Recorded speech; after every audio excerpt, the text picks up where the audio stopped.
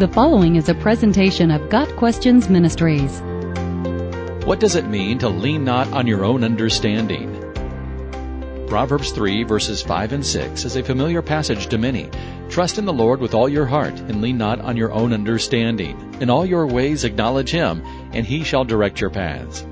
Verse 5 is a complementary pair of commands. We are told positively to trust the Lord, and negatively not to trust our own understanding. Those two things are mutually exclusive. In other words, if we trust the Lord, we cannot also depend upon our own ability to understand everything God is doing.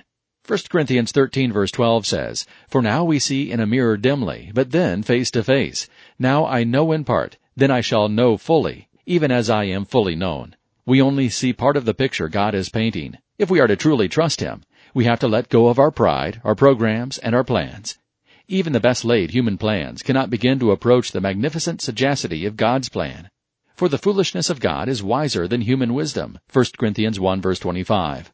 Most of us have a desperate desire to understand, but in so many areas we must acknowledge that we cannot understand. We must approve of God's ways, even when we can't comprehend them.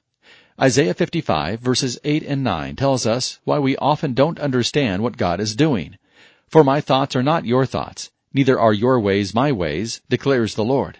For as the heavens are higher than the earth, so are my ways higher than your ways, and my thoughts than your thoughts." God sees the whole picture, while we only see our tiny corner of it. To trust in the Lord with all our heart means we can't place our own right to understand above His right to direct our lives the way He sees fit.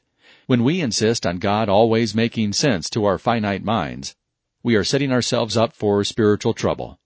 Our limited understanding can easily lead us astray.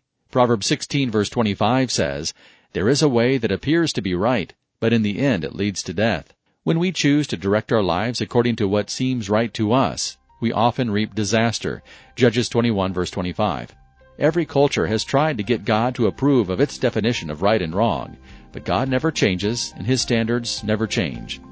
Every person must make a decision whether to live his or her life according to personal preference or according to the unchanging Word of God. We often will not understand how God is causing all things to work together for good, but when we trust Him with all our hearts, we know that He is. He will never fail us. God Questions Ministries seeks to glorify the Lord Jesus Christ by providing biblical answers to today's questions. Online at gotquestions.org.